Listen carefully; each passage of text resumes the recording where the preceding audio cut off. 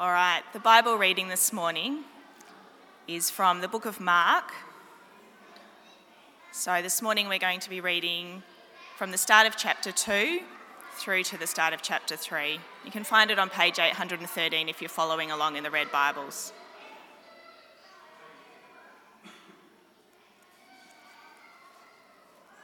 So starting in the first verse of chapter 2. When he returned to Capernaum after some days, it was reported that he was at home. So many gathered around that there was no longer room for them, not even in front of the door, and he was speaking the word to them. Then some people came, bringing to him a paralyzed man, carried by 4 of them. And when they could not bring him to Jesus because of the crowd, they removed the roof above him, and after having dug through it, they let down the mat on which the paralytic lay. When Jesus saw their faith, he said to the paralytic, "Son, your sins are forgiven." Now some of the scribes were sitting there, questioning in their hearts, "Why does this fellow speak in this way? It is blasphemy. Who can forgive sins but God alone?" At once Jesus perceived in his spirit that they were discussing these questions among themselves, and he said to them, "Why do you raise such questions in your hearts? Which is easier to say to the paralytic, 'Your sins are forgiven,' or to say, 'Stand up and take your mat and walk'? But so that you may know that the Son of Man has authority on earth to forgive sins," he said to the paralytic, "I say to you, stand up, take your mat, and go to your home." And he stood up and immediately took the mat and went out before all of them, so that they were all amazed and glorified God, saying, "We have never seen anything like this." Jesus went out again beside the sea. The whole crowd gathered round him, and he taught them. As he was walking along, he saw Levi, son of Alphaeus, sitting at the tax booth, and he said to him, "Follow me." And he got up and followed him. And as he sat at dinner in Levi's house, many tax collectors and sinners were also sitting with Jesus and his disciples, for there were many who followed him. When the scribes of the Pharisees saw that he was eating with sinners and tax collectors, they said to his disciples, "Why does he eat with tax collectors and sinners?" When Jesus heard this, he said to them, "Those who are well have no need of a physician, but those who are sick. I have come to call not the righteous, but sinners." Now John's disciples and the Pharisees were fasting, and people came and said to him, "Why do John's disciples and the disciples of the Pharisees fast, but your disciples do not fast?" Jesus said to them, "The wedding guests cannot fast while the bridegroom is with them, can they? As long as they have the bridegroom with them, they cannot fast. The days will come when the bridegroom is taken away from them, and then they will fast on that day. No one sews a piece of unshrunk cloth on an old cloak. Otherwise, the patch pulls away from it, the new from the old, and a worse tear is made. And no one puts new wine into old wineskins. Otherwise, the wine will burst the skins, and the wine is lost, and so are the skins. But one puts new wine into fresh wineskins." One Sabbath, he was going through the grain fields, and as they made their way, his disciples began to pluck heads of grain. The Pharisees said to him, "Look, why are they doing what is not lawful on the Sabbath?" And he said to them, "Have you never read what David did when he and his companions were hungry and in need of food? He entered the house of God when Abiathar was high priest and ate the bread of the presence, which it is not lawful for any but the priests to eat, and he gave some to his companions." Then he said to them, "The Sabbath was made for humankind, and not humankind for the Sabbath. So the Son of Man is Lord even of the Sabbath." Again he entered the synagogue, and a man was there who had a withered hand. They watched him to see whether he would cure him on the Sabbath, so that they might accuse him. And he said to the man who had the withered hand, "Come forward." And then he said to them, "Is it lawful to do good or to do harm on the Sabbath, to save life or to kill?" But they were silent. He looked around at them with anger. He was grieved at their hardness of heart and said to the man, "Stretch out your hand." He stretched it out, and his hand was restored. The Pharisees went out and immediately conspired with the Herodians against him, how to destroy him. This is the word of the Lord.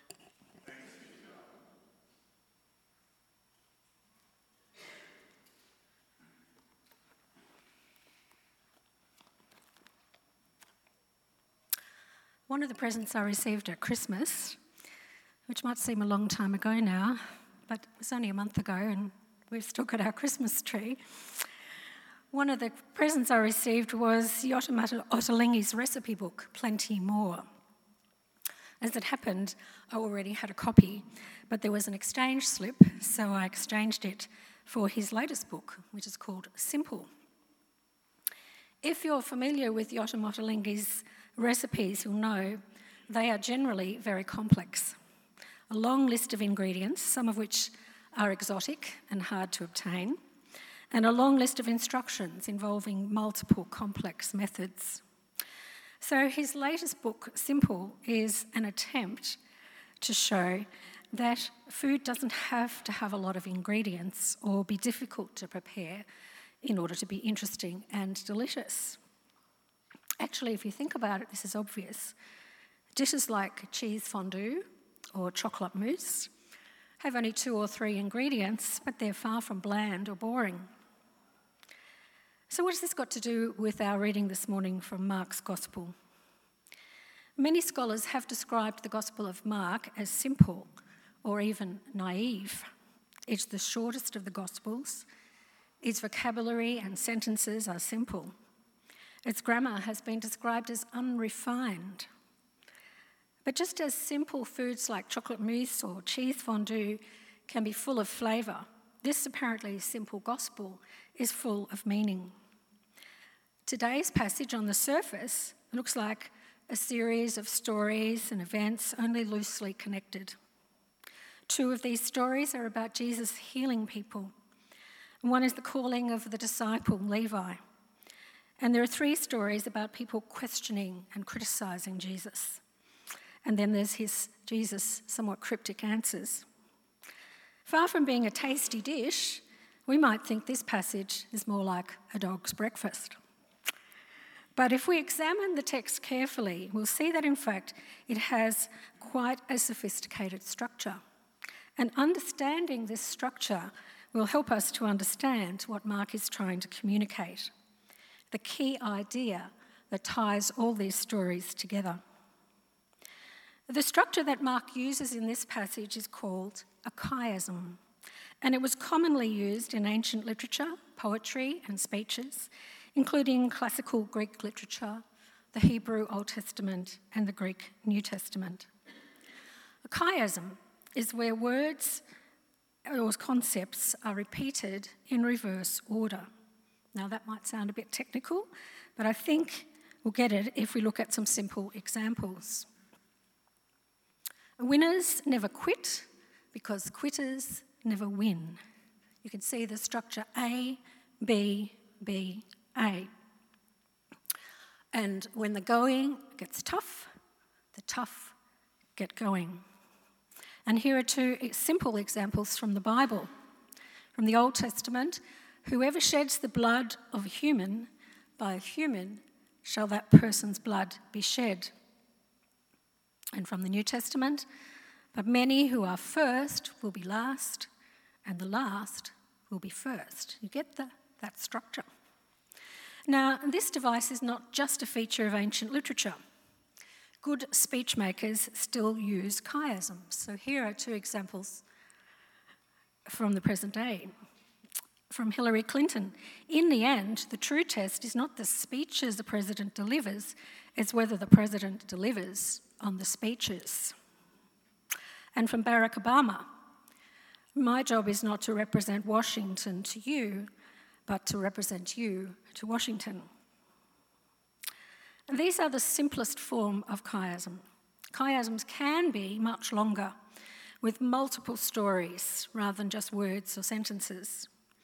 So we can have stories A, B, C, and D, followed by a central idea, E, then the corresponding stories, D, C, B, and A, in that order.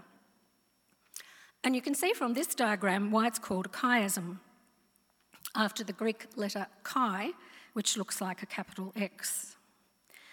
The important thing is that the stories mirror each other around the central point, and this central point is the key to the whole passage. Now, this is how our passage this morning looks when we recognise it as a chiasm. Jesus heals a paralysed man.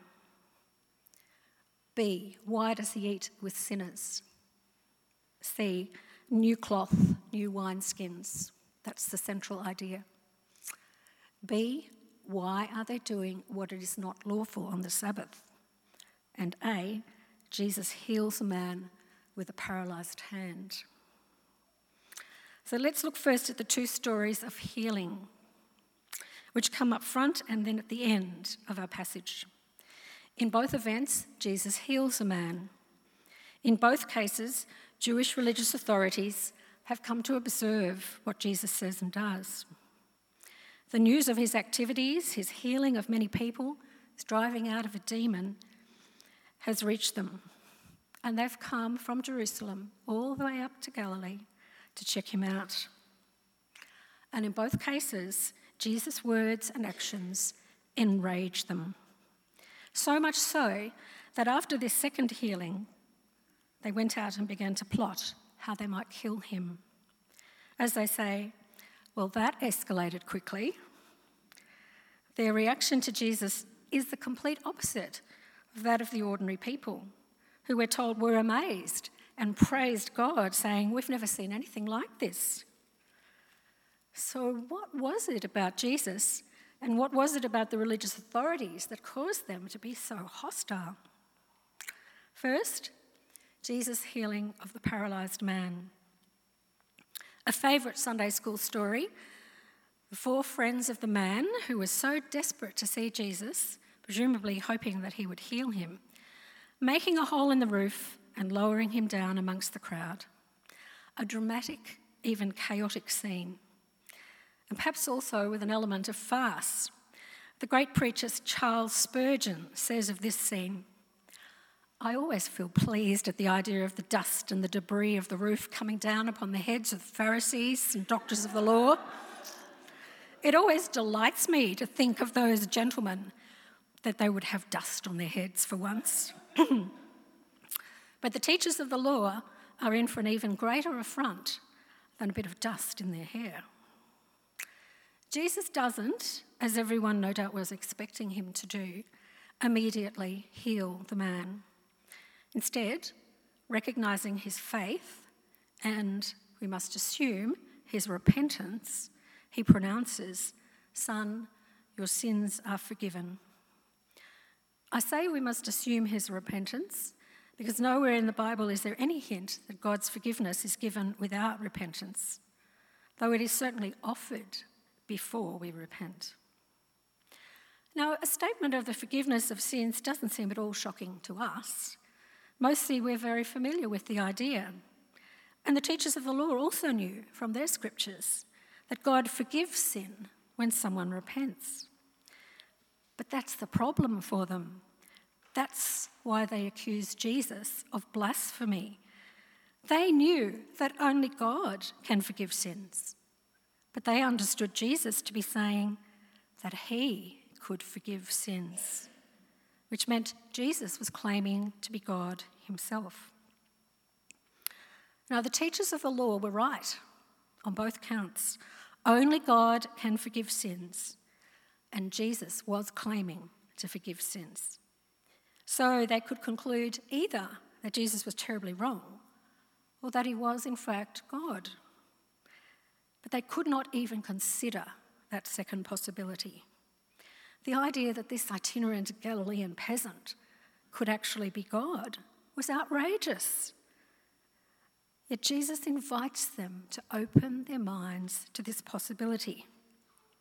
Okay, he says, what would it take to convince you that I do have the authority to forgive sins? In other words, that I am God. I agree, it's comparatively easy to say your sins are forgiven, because no one can see whether that's happened or not. But what if you could see evidence of it? What if I healed this man and he got up and walked out of here? The teachers of the law don't answer his question. But Jesus goes ahead and does just that. And this is not just a case of Jesus performing a miracle to impress them. You see, at that time, Jewish people were closely associated sin with sickness and disability. We see this in the question that Jesus' own disciples asked him when they met a blind man. Rabbi, who sinned, this man or his parents, that he was born blind? Note, Jesus doesn't go along with this idea that sickness and disability are always caused by some individual's sin. But he knew that for the teachers of the law, the healing of the man's disability would be concrete evidence that his sins had been forgiven. It was evidence that Jesus had the authority to forgive sins. But what of the teachers of the law? Even when they see the man get up, take his mat, and go home, do they believe? No. Their preconceived ideas mean they simply cannot accept even the evidence of their own eyes. Jesus can't be God because he doesn't fit their idea of God. End of story. The second story of healing of the man with the paralysed hand, also called a withered or shriveled hand, is at the start of chapter 3. It also involves the Jewish religious authorities being outraged. This time their hostility is clear even before Jesus heals the man. They're looking for a reason to accuse him. And they think they'll get one because they suspect that he's going to heal someone on the Sabbath.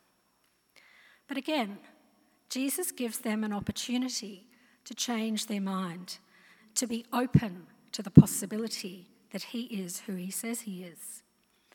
And again, he tries to lead them into a new way of thinking with a question. Which is lawful on the Sabbath, to do good or to do evil, to save life or to kill? And again, they can't or won't answer the question. Are they going to say it's lawful to do evil or to kill? I can't say that. But neither can they bring themselves to say that it is lawful to do good on the Sabbath, because that might involve breaking one of the many rules that they had created as to what you could and couldn't do in order to obey the biblical command to rest on the Sabbath. So they're silent. Now, this story is also in both Matthew's and Luke's Gospels, but only Mark tells us that Jesus was angry and deeply disturbed at their stubborn hearts. So he says to the man, "Stretch out your hand." And he stretched it out, and it was completely healed. For this action of compassion and healing, Jesus is condemned by the Pharisees. He has violated their rules. He doesn't fit their preconceived ideas of a godly person. They see him as a major threat to their own authority. He has to go.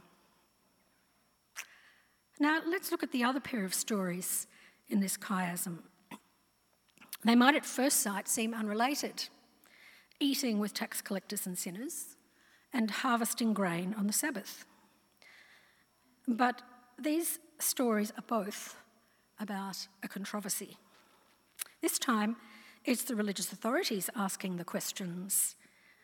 Jesus and his disciples do something which outrages them, and their question is really an accusation. Why are you doing this? And Jesus gives them an answer. In the first story, Jesus was eating at the house of Levi, a tax collector, later known as Matthew, one of Jesus' 12 disciples. It is extraordinary that Jesus would call as one of his 12 closest friends a man who would have been despised by almost everyone else. These days, quite respectable people could work for the tax office. You might even know somebody. But in those days, Tax collectors were held in contempt as collaborators with the Romans. And because in order to make a profit, they had to collect more than the actual tax owed, which is a recipe for corruption and extortion. Tax collectors were social outcasts.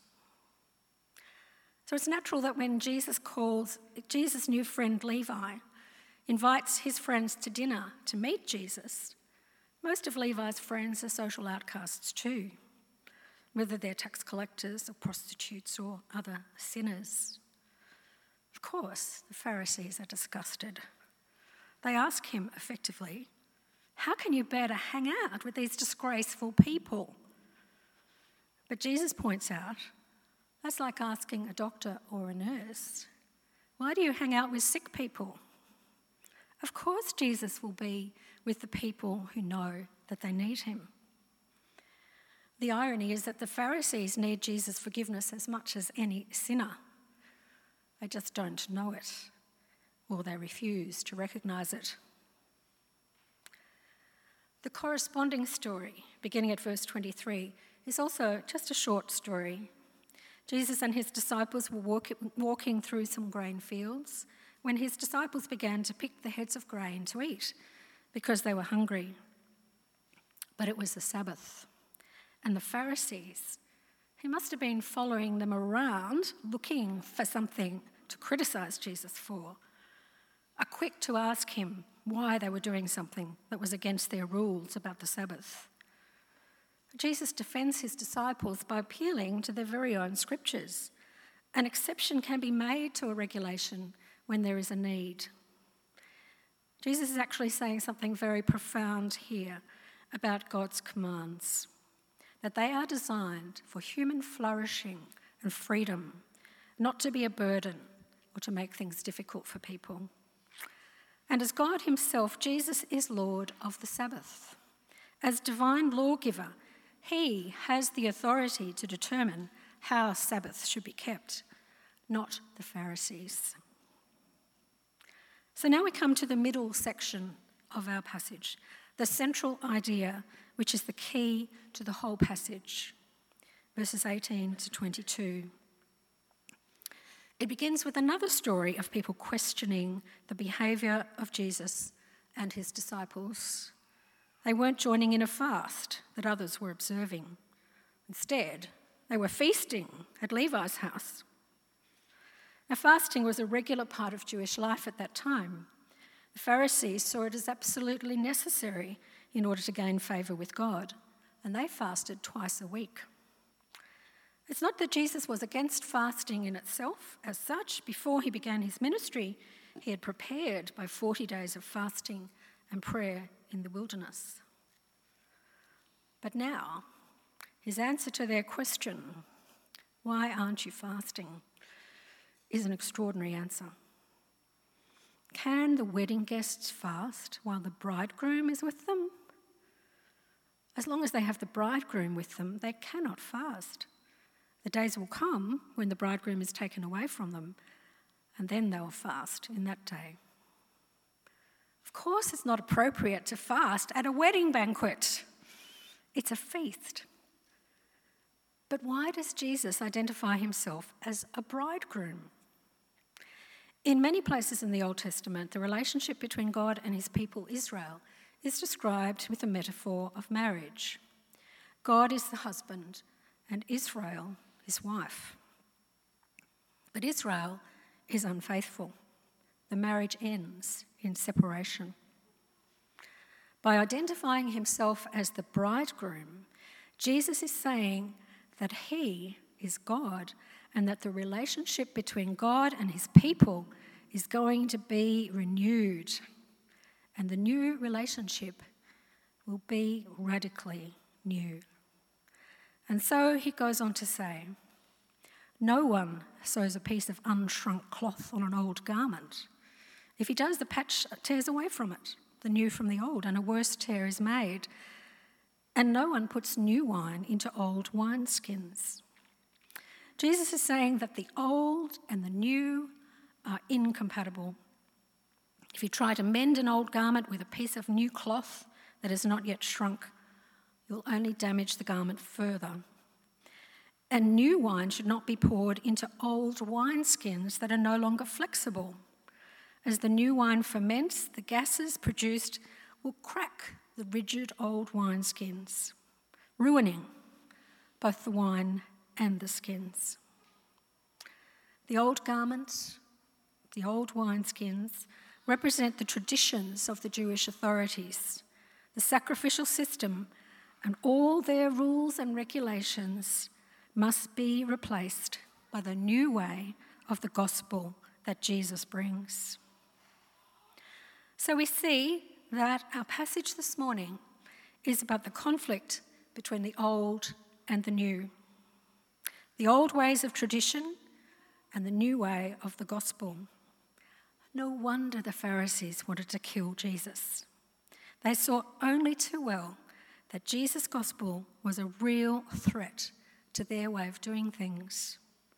And they were so entrenched in their old way of thinking, they couldn't even consider a new and different way. They couldn't recognize who Jesus was, even when he was standing in front of them, inviting them to see the truth. But we shouldn't be too smug in condemning the Pharisees. They were not especially evil. They were human, like us. We're all prone, are we not, to prefer our way of doing things, to resist change, to close our minds to new ideas, to let our preconceived ideas blind us to the truth, to resent and exclude people who think and do things differently to us, to turn the gospel into a series of prescriptions for correct ideas and behaviour. As Deb Hirsch said, when we reduce Christianity to a negative system where fasting becomes more sacred than feasting, law wins out over grace, and correct theology becomes more important than divine encounter, we, in effect, become the modern-day Pharisees. Let's pray. A loving Heavenly Father, open our eyes to see what is really important. Open our ears to hear your voice. Open our minds to receive your truth, even when it's unfamiliar and uncomfortable. Open our hearts to welcome all, even outcasts. Open our hands to share your blessings with others. We ask this in the name of Jesus. Amen.